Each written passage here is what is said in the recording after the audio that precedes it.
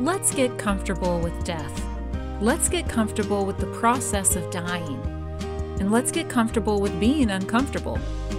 Let's start by taking a peek into the mind and work of Dr. Amanda Stead. We're discussing the SLP role in end-of-life care this week on the Speech Uncensored podcast. I'm privileged to be your host. My name is Leanne Porter, and let's start off by learning a little bit more about Dr. Stead.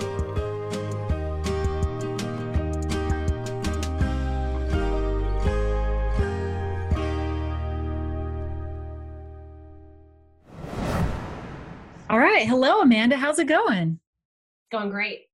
Good. All right. I'm so glad to have you on the podcast. I'm really interested in learning more about our role in end-of-life care. So before we get going into all that, tell me a little bit about yourself, what you do, what keeps you busy, and why you know and you're so passionate about this topic. Well, I am Dr. Amanda Stead. I am an associate professor at Pacific University, which is a small university just sort of west of Portland, Oregon. And my sort of specialty area, my focus is really across neurodegenerative disorders and dementia and end-of-life care. So I actually spend a great deal of time teaching about and thinking about these issues and even thinking about how we do the training. So right now I'm really doing some research on how we're going to train our professionals and others to know what we should be doing in this arena. I have been at the university for 8 years, and before that I was working at a private practice while I was concurrently doing my PhD at Louisiana State University. So that's sort of where I'm coming from. All right. Excellent. Okay. So I have 6 questions to help us to get to know you a little bit better and our topic. So I'm going to start off with our who question. Who has been a mentor to you?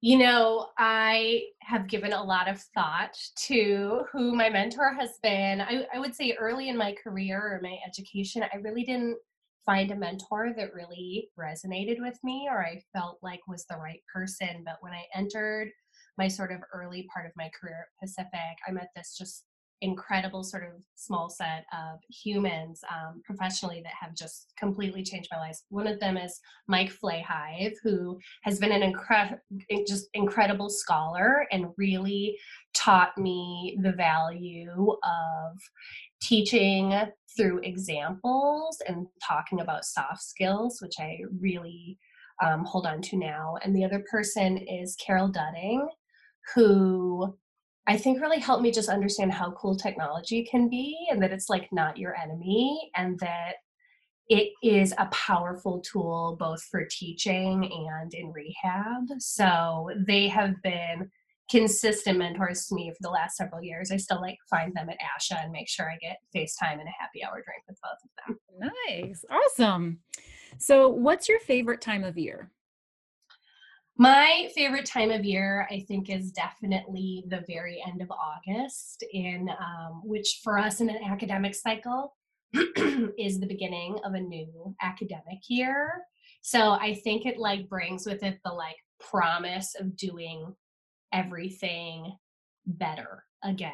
So it's you get a new opportunity to teach some of your content again. You get a new bunch of students who are so excited to see you. You get the opportunity to teach students you haven't seen in a while. So it feels like a time of such renewal. So I love the very beginning of fall term as an academic.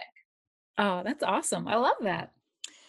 Where was the best in-person CEU that you've attended?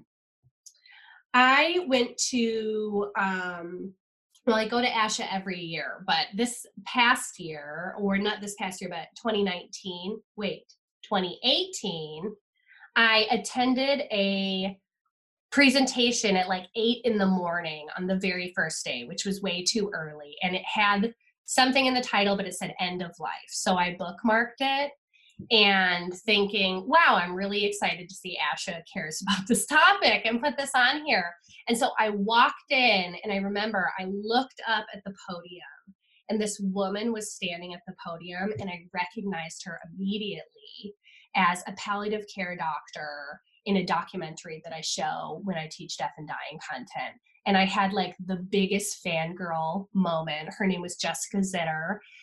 She does this amazing documentary on Netflix called Extremis. I just cannot recommend it enough. And I like saw her and I fanned myself, and then I sat like in the third row and I sort of counted the minutes, and I finally just got the courage to walk up to her and tell her how wonderful I thought she was. And then I got to sit with her and talk with her for a really long time. And she's like signed my book. I mean, it was like amazing. And then she gave this incredibly powerful talk, and Joe Puntel was doing some of the moderation about what modern end of life care looks like and why we should be doing it better. And it was just really inspiring, and I think really spoke to, I mean, the reason I'm giving this talk today, right? So like, what can we be doing better and why it's important? Yes. Awesome. Ooh, that's exciting. Ooh, I love it. Okay. Well, that kind of feeds really well into my next question. So why aren't SLPs involved in end of life care on a more regular basis? You know, I've given a, sorry, I'm getting over that wonderful cold, I think, that's been circulating, but I have given a lot of thought to that. And I think there's sort of like aspirational us, and then there's the real us, right? As a profession. Absolutely. Uh-huh. And I think part of the problem lies in both, like, no one really knows what we do in terms of like all the tertiary professions. And I think also we're not sure what we do sometimes. And I think that, and I see this really clearly now that I'm an educator, you know, we produce generations of students who really believe in some of the things we tell them, and those initial settings really train them to the way things work. And if you don't hear it early and often, and if you go to clinical sites that don't say, yeah, we totally do this, look at how it's done, isn't this amazing? We sort of forget that we can do it. Mm-hmm. And I think the other reason we're not doing it, or doing it, you know, often, is that, you know, lots of people don't like, it turns out, to talk about dying. You know, people are really uncomfortable with the topic, and I'm just such a huge advocate for the more you talk about it, the less uncomfortable it actually is. Yes, And I think true. we're so personally uncomfortable because of our own death and dying experiences that to do that professionally feels like too much. And perhaps SLPs could be accused of being a sensitive bunch. So I think that's sort of where we're sitting. It's like, we're a little bit afraid of it, and nobody knows what we do. So we're just not kind of in some of the pools we should be playing in right now to do this work. Mm. I really like how you mentioned how we're just uncomfortable with it because we don't talk about it enough. But the more we do, the more comfortable we can get. I mean, I've experienced that just in other areas of my practice. Like if I'm unsure or I don't have experience with a certain modality or treatment style, I shy away from it until I just suck it up, give it a shot. It's awkward at first. It's not pretty, but the more I do it and the more comfortable I get at it, the better I am. And then I can do it. And then I don't have any problem with it. And I think we get caught in that loop of like a rehab only mindset. Like, Yes. you know, and this is something I also struggle with in teaching dementia and working with dementia patients. It's like, but they're not getting better. Well, okay, right? So now that we've accepted that, now how do we do our work? And I think we're still moving, not only ourselves, but, you know, our referral sources and doctors and everyone else to that side too, that there is good work to be had without recovery. And that's important human-centered work. And, you know, when you think about death and dying, it's like, this is a formative moment in a family's existence. Yes. If this isn't the right time to do the work, I really don't know when is. I really like that perspective. All right. So then my next question is, when did you start becoming involved in end-of-life care? When I was a graduate student, and I always tell my students this story, you know, I was going to do something totally different. I think like everybody, when they go to graduate school, they're absolutely sure what they're going to do. Right. Like, oh, never mind. I hate that. But I think my grandmother, like many other people, became unwell, and she was diagnosed with dementia. And that was happening during my master's. And then as I went to my PhD, and as I got into my PhD, I really, I think, just saw how much my family was suffering. And I switched my focus in my PhD for more like aphasia-centered work to more degenerative work and how we could do that work. And then when my grandmother entered what now looking back I realized was her end of life sequence, my family did all of the things that we probably shouldn't have done. And when you have the conversations in the world, what people want is that idea. And if you could see my fingers doing air quotes, but like the good death. And Mm. like, what does that look like? And in reflecting, I realized like, I'm not sure that's what my grandmother had. And I just became really focused on, wow, how did we do that? Like, what steps did we miss? And then as you develop as a speech pathologist, you're like, oh, that was communication. Oh, that was decision making. Oh, that was swallowing and feeding. And all of a sudden, it's like you have these epiphanies. It's like, that's where we're supposed to be. And I'm like, oh, well, I can do that. Like, I have solutions for those things. And so I have worked really hard to think about how we can prevent families from experiencing what we experienced as a family, because when you think about what people want, that's all that we sort of want at the end of a life is we want the good death. So, and it turns out there are things we can do that help that happen. That's good work. That's awesome. I really enjoy hearing people's stories about how they get into things, because it's not that we just wake up one day or we read a paper and we're like, that's an interesting topic. Something has happened in our lives. We have a personal experience with it. And I think that's what makes us the best catalyst for action there. That's really cool. All right, my last question. How can SLPs increase the value of services we offer to end-of-life patients?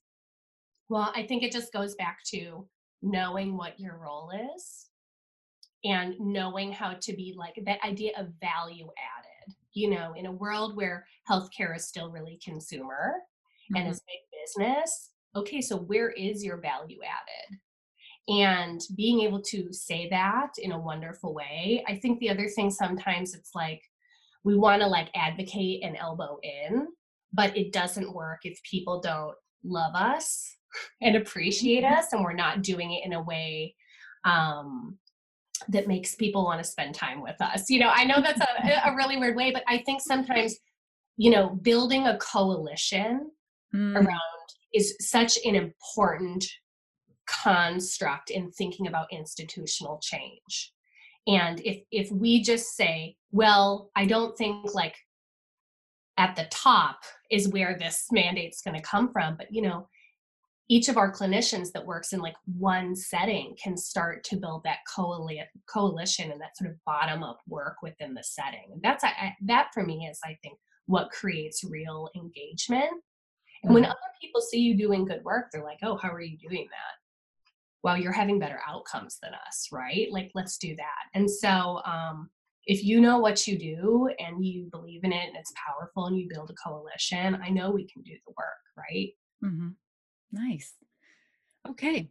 Well, let's transition over into the bulk of our topic and tell me more about the role of the SLP in end-of-life care.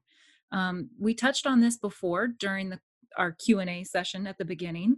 Um, like, do we have a therapeutic role, an educational role, a counseling role, just providing compensatory strategies? Like, how should we go about this? How should we frame it? All of it? None of it? Some of I just want to say yes to all the things you mentioned. But I mean, it? so it's when I sort of think about, okay, what are our roles? I like to just break it down into sort of like four simple ways to think about it. I think the lowest hanging fruit and the one everybody sees and the quickest access point SLPs have, this is probably your quick way in, is through feeding and swallowing, right? Mhm, mhm, So we remain and tend to be the most comfortable in the arena of feeding, and not just feeding in the sort of dysphagia sense, but like just the transit piece and pleasure feeding and thinking about the relationship between caloric intake and pain management, all those sort of things that we're going to think about. But feeding for most SLPs like makes a ton of sense. And they're like, yes, the patient isn't doing well. but we want them to be able to eat. What does that look like, right? Mm-hmm. And I think the caveat to that is really thinking about, so if we're not talking about rehab, right? Because you have, in fact, at some level, accepted the fact that your patient is not getting better, then what does your swallowing work and feeding work look like, right? And are we more comfortable with the risk benefit analysis of not modifying diets and thinking about pleasure feeding and how we can like most safely eat that like horrific triple decker cheeseburger that we know is not a good idea for them in terms of swallowing, but they like definitely need that. Like the quality of life aspects have to pick up times 1,000. Mm-hmm. And the other thing I just, cannot go without saying is that when families are in crisis, like food is a frontline strategy. And so when people are hurting and they're in grieving and bereavement, people want to feed people and people want to feed each other. And so we need to like be in that story so we can be like, hey, this is a positive experience for you. And thinking about, not making that feeding and eating dysphagia part disruptive and scary for families at the end of life. And also thinking about helping families understand when feeding is actually going to really hurt the patient because it can increase pain for some of our patients that are very near to the end of life. But, food equals comfort. Mm-hmm. And you're the feeding person, like, let's get up in there and do that work for sure. I think if you say, okay, well, feeding is my entry, right? The next really easy sort of piece to think about is communication, obviously, right? So at the end of life, we know that communication can be really hard for patients. And not only can it be hard because maybe like whatever is, helping them near the end of their life has impaired some of their communication, but also we know the management of pain and taking narcotic pain drugs makes it difficult to communicate. And the way, lots of disorders, degenerative conditions have lots of motor speech characteristics and weakness. The other thing, it's not just communicating to have conversation, that like sort of quality of life piece, but it is of the utmost importance that patients can participate in the decision making at the end of life. Mm-hmm. So when we think about communication, what people at the end of their life say that they want. So when you think about what do dying people want, they want to be able to tie up loose ends, communicate with family, have those sort of closing moments, goodbyes, rehash a life well lived. They want to be able to do that. So they need to communicate. But also, people want to be able to make their decisions, and we need to support them in making those decisions. And not only for their autonomy, but because it relieves burden on a family system from having to really think about, wow, did I make that decision? Was that the right decision for my family, for the person I loved? And that is a great gift we can give to families, is support and cognition and communication for both quality of life and decision making. I think, the third one I would really just highlight is that we have to think about communicating and developing strategies for the family and for the team. So when your pharmacist comes in and wants to adjust medication and talk about the ramifications of what that would look like, does your family and your patient have a way of understanding and translating that information? And I think one thing that SLPs, I imagine part of the future of our profession is really proxy, like because we become such a translator of knowledge. And I really think that's value added. I think we're missing some opportunities, especially in medication management, because it turns out we communicate better than a lot of our healthcare friends. I'm going to say it. I'll own that statement. I will back you up on it. I know all the SLPs listening to this are like, yes, of course. But I think communicating with the family and the team and translating information and putting things into practice in terms of how this impacts that family's existence. Again, if you've already drank the Kool-Aid that communication is the top of the pyramid in autonomy and quality of life, then really your business is everything that's happening. And I think that that's where you start the pitch. The last sort of piece in terms of our job is that sometimes in the like consultative model, you know, stepping in and just helping other team members on a hospice or palliative team, like really contextualize what a patient or family is experiencing and giving some consult, some recommendations if we're not going to engage directly. Um, of course, like conversely to doing like full family caregiver training, which I would definitely advocate for. But if we can't always be the person in the room, I think we still should be a person in the conversation, because if we're not even on the outside, we'll never be on the inside. So we have to start somewhere, and maybe the consultative model is the right approach for you in your setting if you're not a part of these conversations already. Okay. So let's say an SLP is finding themselves moving in this direction. They're getting involved in a lot of end of life care, like providing the care or being consulted on teams for this. What type of foundational knowledge, clinical info, medical info would be helpful? Like, what are they going to want to know? Yeah, well, I think that's, you know, I certainly wasn't trained in end of life care in my master's, right? Or my PhD Mhm. for that matter. So you certainly have to like go out and do some of the work yourself. I was lucky to go out and take a certificate course in end of life care and then just be sort of a voracious reader of all of the things, right? So, and Mhm. spend a lot of times with people in hospice. So I think you sort of like also learn that way.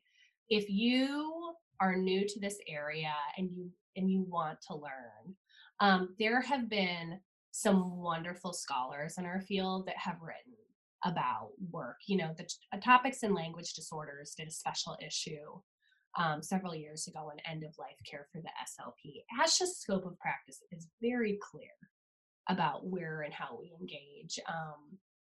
And are some wonderful sort of ethics textbooks about it. But if that's like sort of like not your thing, I think one of the places I would start is that first you have to clear up your understanding of the vocabulary, because there is such a fundamental misunderstanding about words like hospice and palliative care and autonomy and advanced directive and proxy and, you know, comfort care. Like, people have a version of these words defined often based on personal experience. Mhm. And that's not bad, but it's just, of course, part of the story of what you need to do professionally. And the other work, you really, it's the right way to say this.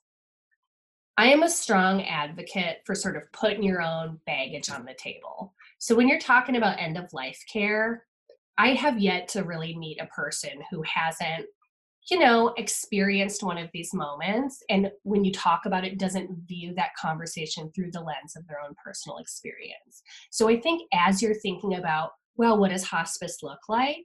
And you feel your personal narrative come into that story, that you say, there it is. No, that was my family's experience. That's not like what hospice is meant to be. Or Mhm. that's not what palliative care completely represents. Or that's not like what chaplains always do. You know, and I think really giving yourself the permission to sort of compartmentalize and evaluate your own lived experience to make sure it's not messing with your professional job, which is, because it's such an emotionally loaded experience, you're just at high risk for it because it turns out you're a person, right? Shocker. Right? I mean, Yeah. you're just like a person. And, you know, if you want to figure out, you know AAC, you know language, you know cognition, you know swallowing, like those are your trades. What you don't know is maybe the vocabulary or the language everyone else is talking to you. And the other thing that maybe you don't know, but I'm sure you know better than you think, are like the pieces of counseling and just how you are entering into really emotionally loaded spaces. And, SLPs, like, we're in them all the time, but Mhm. maybe we can all admit that our range of comfort in those spaces are different, and our range of skill in those conversations is also different. So I think really going back and revisiting what good counseling looks like so that you can deliver information and then provide good care in those spaces. Yeah, that's really, really spot on. My hospital did like a seminar over lunchtime 1 month on discussing the differences between hospice and palliative and how some people have a tendency to use them interchangeably. And they're two very different programs or establishments, or however you want to kind of make the umbrella term for them. So I really like that you pointed that out, that you really need to know the terminology that people are using around these. And I love that you pointed out recognizing that you're bringing a lot of your own personal experience to that and then to separate the two. That's Well, pretty I think, yeah, well, and I think, to bring up your point about hospice and palliative, I have said the word hospice to people and you see them bristle in their body, because for a lot of people, like, hospice is a dirty word. cool. Hospice means you gave up. Hospice means you're letting their person die. And to pretend like that's not what people hear you say is really lying about what that word means in society.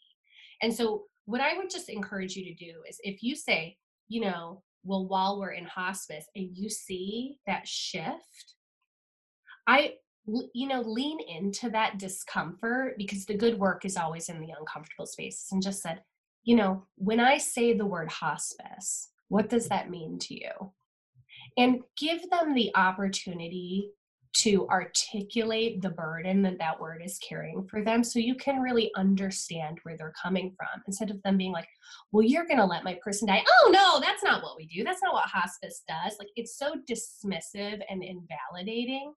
And again, like, this is a formative moment. Like, people are in the weeds. Like, accept that and be with them down there, and the outcomes will always be better. Yes. 100 times yes. Yeah. All the exactly what you said. I feel like I just need to take like pull that out and just put that on repeat like over and over and over again. There's so much about what you just said that is hugely important. I really like that piece about like just listening to their talk and not immediately go on the defensive and be like, "No, you're wrong. It's not that." No, just listen to them. Listen to their fears, listen to their worries. Like that's huge. Whenever I do that, like that's like almost the immediate way to build a rapport because you're the only one who has taken the time to sit there and to let them talk and to listen to them and to hear them. And then if you're smart enough to validate them, oh my gosh, then they're like, this is a whole new experience in the medical field for me. Like so few people are doing that in Well, healthcare. and it's not about you. Like, Mm, we as healthcare providers, I think we take questions, and some people can get really defensive and they feel challenged. Like, if someone doesn't like what you said, they're like, oh, watch me pull out all my rationales, instead of just being like, wow, this has nothing to do with me. Like, these people are not in their best moment right now. Of course they're not. I teach my students, like, you're not meeting people at like sunshine and rainbows. Like, you're meeting people during very challenging times in their life, and why they should be like so compliant to you is fascinating. Like, you're there to serve them, not the other way around. In fact, they're paying a tremendous amount of money. So, mhm. like, do the best you can. And the sort of the least we can do is listen to them and understand their perspective, and understand that their perspective, one, has nothing to do with you. Two, like, your personal opinion is not particularly relevant. And your scope of practice has got to like rise above that and just stay grounded in the work, instead of like getting down in the weeds and losing your mind alongside of a family that really needs you. Mm-hmm. Okay. All right, let's keep moving forward because yeah, this talk right here that we're having could be its own like 2-hour special. It's so Yes. important relating to people. It's a big deal in a field where you are working with people constantly. It was right. All right. Are there typical settings where end of life care, where we would be involved, typical diagnoses, or is it very, very heterogeneous? Like, what are we looking at here? Well, in thinking about this question, I wrote human. If you're a human, then you're going to encounter end of life care as an individual, and then any spaces in which you encounter humans. And I think we like to think about end of life care. It's the most palatable in thinking about geriatrics, right? And thinking about degenerative terminal conditions, and we're sort of like, oh, like I can talk about the 98-year-old with dementia and talk about that hospice story, but we don't like to talk about our 30-year-old with cancer. Mm, Don't like to talk about the 3-year-old, hmm and that's where people get a little funny, and that's where bias sneaks in. So I would say if you're working with people, there's a chance you might run into end of life care. And I certainly was shocked as a professional, as a new student, a CF, you're like, oh my gosh, no one prepared me for this, like I didn't realize how many of my patients were not going to quote unquote get better. hmm And not only like how many of them would die, the first time you lose a patient, I think it can be really earth shattering if no one has talked to you about that. So, hmm certainly if you're working with patients who have a degenerative condition, this is part of the story. When you're working with your cancer patients, this is part of the story. Our children with complex diagnoses, injuries, brain injuries, syndromic conditions, all of these. But, weird things happen to people, and I think it shows up anywhere. Obviously, your hospital, your home health, and just your hospice palliative teams are going to be the most frequent intersection that you have with this work directly. So if you work in a medical setting, I would say this is fundamental knowledge. But to work in a middle school and not have this knowledge, I think is also a mistake. hmm Okay. All right. Well, thanks for opening it up to literally everybody with their SLP license. Like, I was going to try to narrow it down because that's how I like know things and learn things is by putting them in pretty little boxes. And like, if I can anticipate something, then I can be ready for it. But it's like, if you practice, you should be prepared for this because end of life occurs across the spectrum. We think it's going to be more likely with certain ages and certain diagnoses, but it's all over the place, all around us. Mhm. All right. So we're stepping into that space now, and we want to have these conversations with patients and caregivers. And like just thinking about that, like I'm getting scared. Like the fear is rising up in me because I don't want to make a mistake. I don't want to make it worse. I don't want to say something thoughtless. Like, do you have any, I don't know, recommendations? Like just, I don't know, embrace the fear and plow on or learn from your mistakes as you make them. Like, what do you? Well, yeah, I think that that's really hard. And what I will say is that as a person who has had a lot of these conversations, I don't always get it right either. But I think that you need to practice and have courage and also like understanding. So one, you can't have the conversation if you don't know what you're talking about. So just being really spooled up on what your goals are, where you're going. You just have to know your work. I think the second one is that you have to really go down to the fundamentals of counseling. So the first thing out of your mouth has to be a validation, not a hollow one, a real one. And, there's great evidence out there that says, that therapeutic alliance changes outcomes. And people know when you're not being authentic. And when you're talking about their person who's not getting better, it better be just like coming from the deepest part of you who understands the weight of your words. So in that moment, given like our schedules and our productivity and like all this insanity, if you need to pause for 2 minutes outside of that door before you go in and really have a moment to ground yourself and remind yourself about why it's important, slow down. No one wants to feel like you're rushing through telling them something horrible. Mhm. And so, like, the way you carry yourself, the words that come out of your mouth, it turns out language is really going to matter here. So the first thing you're going to do is validate. When they say something to you, one of the best strategies I always teach in counseling is reflection. So if someone says, I'm really concerned that if we accept this, hospice benefit, that you're going to let my father die. So they say that to you, and instead of being like, oh, no, no, no, no, no, and like panicking, you just say, So you're afraid that we're going to let him die, and just reflect the same thing back that they just said to you. So you've offered no new information, and you haven't sort of muddied the pit. You've just literally like parroted their words back to them.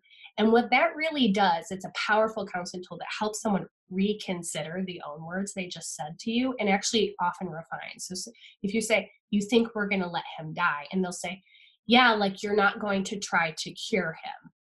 And that's when you're like, well, one of the things about hospice is that we're not going to be pursuing curative treatments. However, we are. And that's when you give information. You know, you can't front load those information dumps because not everybody needs all your info. You know, it took you years to gather that info. Calm down, like you'll get there. But I think start with validation, then move to reflection until you have the opportunity to give the information that is necessary in that moment. The other thing that I always just really strongly advocate for is that, I hope this doesn't come off too harsh actually, is that, you know, lying by omission is still lying. No, you preach that. I'm like so strong in that camp. Like, ooh, it's almost a pet peeve. No, it is a pet peeve. I shouldn't split hairs. Go ahead. Sorry. I think that you are denying someone their right to autonomy and healthcare decision making if you know something that you're not telling them because, you know, maybe it's not your place, or you're uncomfortable, or you're scared, or someone is like being really emotive. You know, being kind is not about not telling people the truth. Mm-hmm. And the thing is your therapeutic alliance and you maintaining a good relationship and being kind to families is not about making them happy. It's about being honest and supportive given the context that we find them in. And the more you practice the courage and calmness to deliver really wounding information, and you accept the burden of that you know that you're wounding them, but that it's also your job to provide that information so that they can be fully informed for the next part of their journey. And if you do it with true love and caring, they hear you differently. And, you know, you hear from families who it's like, they'll tell you, it's like everybody knew and nobody told us. And as a dementia person, you know, I have a lot of really complicated conversations with families. And sometimes I'm just shocked at how little they've been told. And it makes me so angry. Like, you spineless monsters who can't just tell them. Like, it's cruel. And it's really denying them the opportunity to be a fully informed participant in their own care. So, you know, you counsel, you do it authentically, but that you recognize that your job is to tell them what you know. And that in fact is delivering quality care. Yeah, I'm a huge proponent of equipping people with that information for them to make informed health decisions. When you have all the pieces of the puzzle, you can see the picture clearly and make a decision that reflects your values as the patient or as the caregiver involved in the patient's care. So that's like our job, to help equip them. I'm really passionate about health literacy and like providing that. So big proponent. And so that's good to hear that that's a big area in end of life care, because I feel that knowledge is power, and you're giving them the power to make those decisions when you provide informative education. I think that it's really a denial of their personal autonomy not to do so. I actually feel like it's a violation of the sort of like oath that we take as a healthcare provider. And, you know, I tell my students, and I was like, that makes you a liar.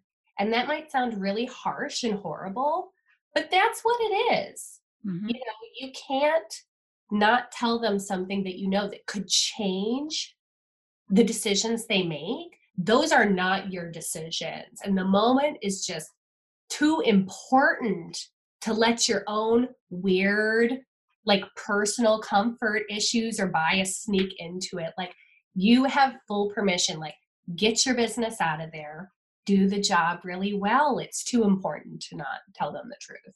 Absolutely. Okay. I want to jump down to make sure that we tackle this pretty important section. So let's go to identifying goals of care for the dying patient.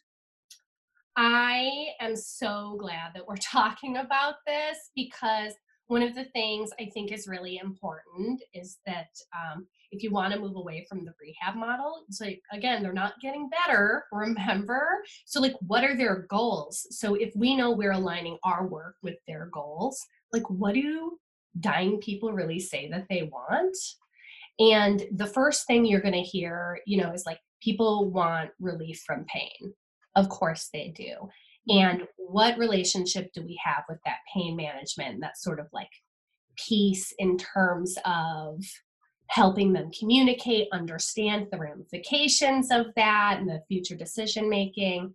I think the other thing is, what people tell you is that most people switch from the sort of quantity to quality of life issues. So they're really interested in maximizing the quality of life they have so they can review a life that they have lived.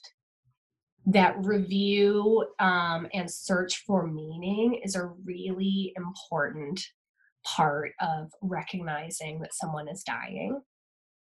People want to, for lack of a better term, like tie up loose ends. So they want to communicate with people, and they want to try to have closing conversations and goodbyes. The other thing that when you think about things like the dying patient's bill of rights, people do not want to be deceived. They do not want to be lied to. They want to participate in their care. They want to not die alone, and they want to die free of pain and peacefully. So thinking about how we participate in that. And I think if you say, okay, so my patient wants to communicate with people and have a high quality of life.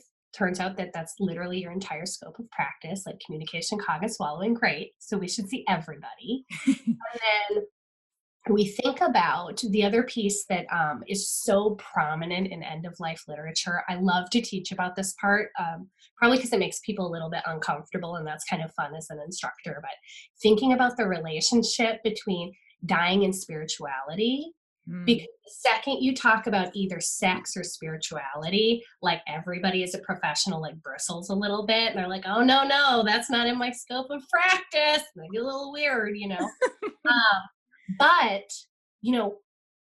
faith is a really important aspect for a lot of people, particularly at the end of life. And now, if you just close your eyes and pretend like that's not happening because, like, spirituality doesn't happen in healthcare, then you are really missing an opportunity to understand your patients. And when you think about how you're going to handle questions about that, conversations about that, and welcome spaces for that, I think that healthcare providers have a long way to go in just not freaking out when people talk about things related to their own spiritual practice. Because again, we bring our own weird personal feelings into the room instead of just hearing your patient say, this is something really important to me to talk about right now, and I'm processing, and this is an important moment for me, and this is one of my values. If someone said one of my values is gardening and I really love roses, like, you wouldn't even blink. But if someone says, one of my values is my faith, and because of my faith, this is what I want to happen, everybody gets really weird all of a sudden. And so when we talk about end of life care, just like, one, you have to get comfortable with the conversation. Two, you have to just figure out how you're going to sit in spaces where people are talking about some of the things that might make you, like, extra uncomfortable. So we find SLPs uncomfortable talking about dying. And then your patient is talking about their spiritual beliefs, and, you have personal feelings about that. And it's like the perfect collision for so many of our practitioners. And it's a really big mistake, because at the end of life, spirituality is one of the most prevalent components entering into those spaces. And if you don't honor it, you will break your therapeutic alliance with your patients. And it's not about you, Mm-hmm. you know? Do you have any recommendations for people who um, maybe they don't align with that faith, or they're not familiar with it, or they don't know how to respond in that space? Like, how can they respect the patient and be SLPs? Like, I definitely have some recommendations. And the thing is like my own personal proclivities, one, are not relevant. So I think the first thing you have to tell yourself is like, whatever I think about your spiritual beliefs is not relevant in this space because it's not part of my scope of practice, right? So I don't provide you care based on my spiritual beliefs. And I think what people are worried about is people are worried about either like they're going to inflict their own personal spiritual beliefs onto their patients or vice versa. mm, The patient is like, well, I believe in this. Some people are like, whoa, don't preach to me about, and I'm like, that's not the space you're in. But, we understand that. So, when someone says like, why did God do this to me? mm, Which is a thing you can hear in hospice care and like when people are dying, or when someone says, it would feel like murder to turn off this ventilator. mm, mm-hmm. Those are the same conversations that you're having. And so what do you do with that? Well, you put on your counseling hat and you go to your Zen space, right? And you look at them with compassion and you just say, this sounds really important to you. What I hear you saying is that you're not ready to make this decision. This doesn't feel like the right decision for your family. What I hear you saying is you're really struggling with why this is happening to you. I hear you saying this is a really hard thing to process. I'm so sorry. I'm here for you to do this work, to make sure that you feel good about what's going to happen next to the best that we can make that happen. And that's all you can do. And if someone is in those spaces where they're processing and they're talking about things like God and murder and their faith is like dictating some of their decisions, it's their decision. And the best thing you can do is just affirm that you respect the importance of those values. And if you would just soften your body and affirm them, that energy in the room will come down so far. And then you'd really be able to help them move through to a place so you can get them to what decision are we making next, or how am I communicating this? Or maybe they're venting. What a human thing to do. Mm-hmm. Right? I mean, have you ever said something you didn't mean when you were frustrated? Like, come on. Like, it's just such a human moment. And this is when you call in our chaplain friend. And this is when you call in counseling support and just say, I hear you. This is unfair. And that's it. You just sort of start there. Okay. I'm definitely going to have to listen to this episode like 25 times to like get this down. Like, this is such good teaching. I love it. Okay. Real quick, let's talk about some key professionals involved in end of life care. There are so many, and it can be kind of setting specific, because depending on if you're on like a legit hospice or palliative team, or you're just like in home health, or you're in even like a school district, I mean, it really depends on sort of your, I think, primary setting. But when we think about, okay, so like who's really around, like the first one is the physician. If that's a primary physician, like an oncologist for a cancer, a degenerative specialist, or just like your regular like PA or primary, depending on sort of what's happening. And then when we think about like who's going to come after that, so It's physician and nurses, because they're providing the frontline sort of medical care. Thinking about, often if you've entered formal hospice or palliative, there's often a care coordinator or a hospice coordinator or social worker who's like kind of like the overlord, coordinating everybody together. Often, if you are in formal hospice or palliative care, a chaplain is really upfront, and there are the professional, like highly trained professional that addresses the spiritual aspect. And again, like going back to the previous conversation, like palliative care as a medical profession has recognized that spirituality is so important that a chaplain is on the team. So there again is like your permission to just like recognize that its value and presence in that space. The other people that are going to come sort of after that sort of frontline team are going to be all your rehab people. So us, PT, OT is needed, psychologist. The other people are often the pharmacist and nutritionist. And sometimes, and we're getting so much better at this, is thinking about alternative care providers like massage therapists and acupuncturists, especially for pain management. So a lot of this is dictated, of course, by your payer, surprise. But those are sort of the best people and sort of diagnostic specific. Frontline are your doctors and nurses and your care coordinators, and then we get pulled on as needed. I would advocate we should be on most, at least consultative teams, because at the end of life, feeding and communication are part of the story of what's changing. And if you know that those are the dying patient's Bill of Rights, those are really important, then we should be consulted on many, many, many of these cases. All right. Amanda, this was highly informative, really incredible. Like, you hit so many different areas, and I feel like I have a much wider understanding, and yet you've opened up so many more horizons that it's like, man, there's clearly so much more I need to learn and experience here. So we'll be gathering some of those resources that you mentioned during our talk to put into the show notes. And gosh, like, this is so meaty. Like, I'm going to have to sit with this for a while and like let it simmer, because I feel like it is, whenever there's much more emotion, like it kind of stunts the rest of me a bit, and it takes me a lot longer to process things. And these topics like can really hit hard. And so, I mean, that just helps me know what the people are going through that I'm trying to work with.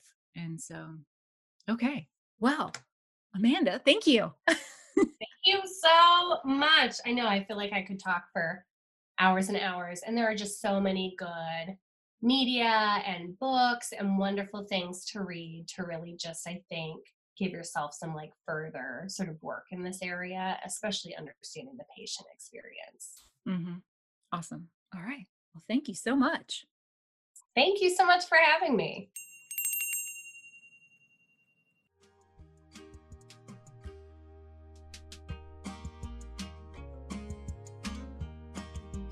I so thoroughly enjoyed recording this episode, which seems like a strange thing to say about a conversation that centers around death and dying. So let me explain by using Amanda's words. The good work is always in the uncomfortable spaces. I think each of us strive to have a positive impact on the life of our patients, and to do that, we often get stretched outside of our comfort zones. But that's where the learning happens, and that's where the growth occurs. That's where the good work is achieved. So again, a big thank you to the amazing Dr. Amanda Stead for illuminating the value we can offer to end-of-life care. I encourage you to visit the show notes on speechuncensored.com. I've linked to the documentaries, books, and other insightful resources Amanda mentioned. Up next on the Speech Uncensored podcast is Lisa Treviso Jones, who is sharing about her work on the burn unit. You heard right, we have a role to play in burn units, and Lisa is going to guide us through a typical day. Thanks for subscribing and reviewing the podcast. Now I'd like to say hi to listeners in Cape Town, South Africa, Selbridge, Ireland, and Independence, Missouri. Please continue to nourish your mind so that your practice can flourish.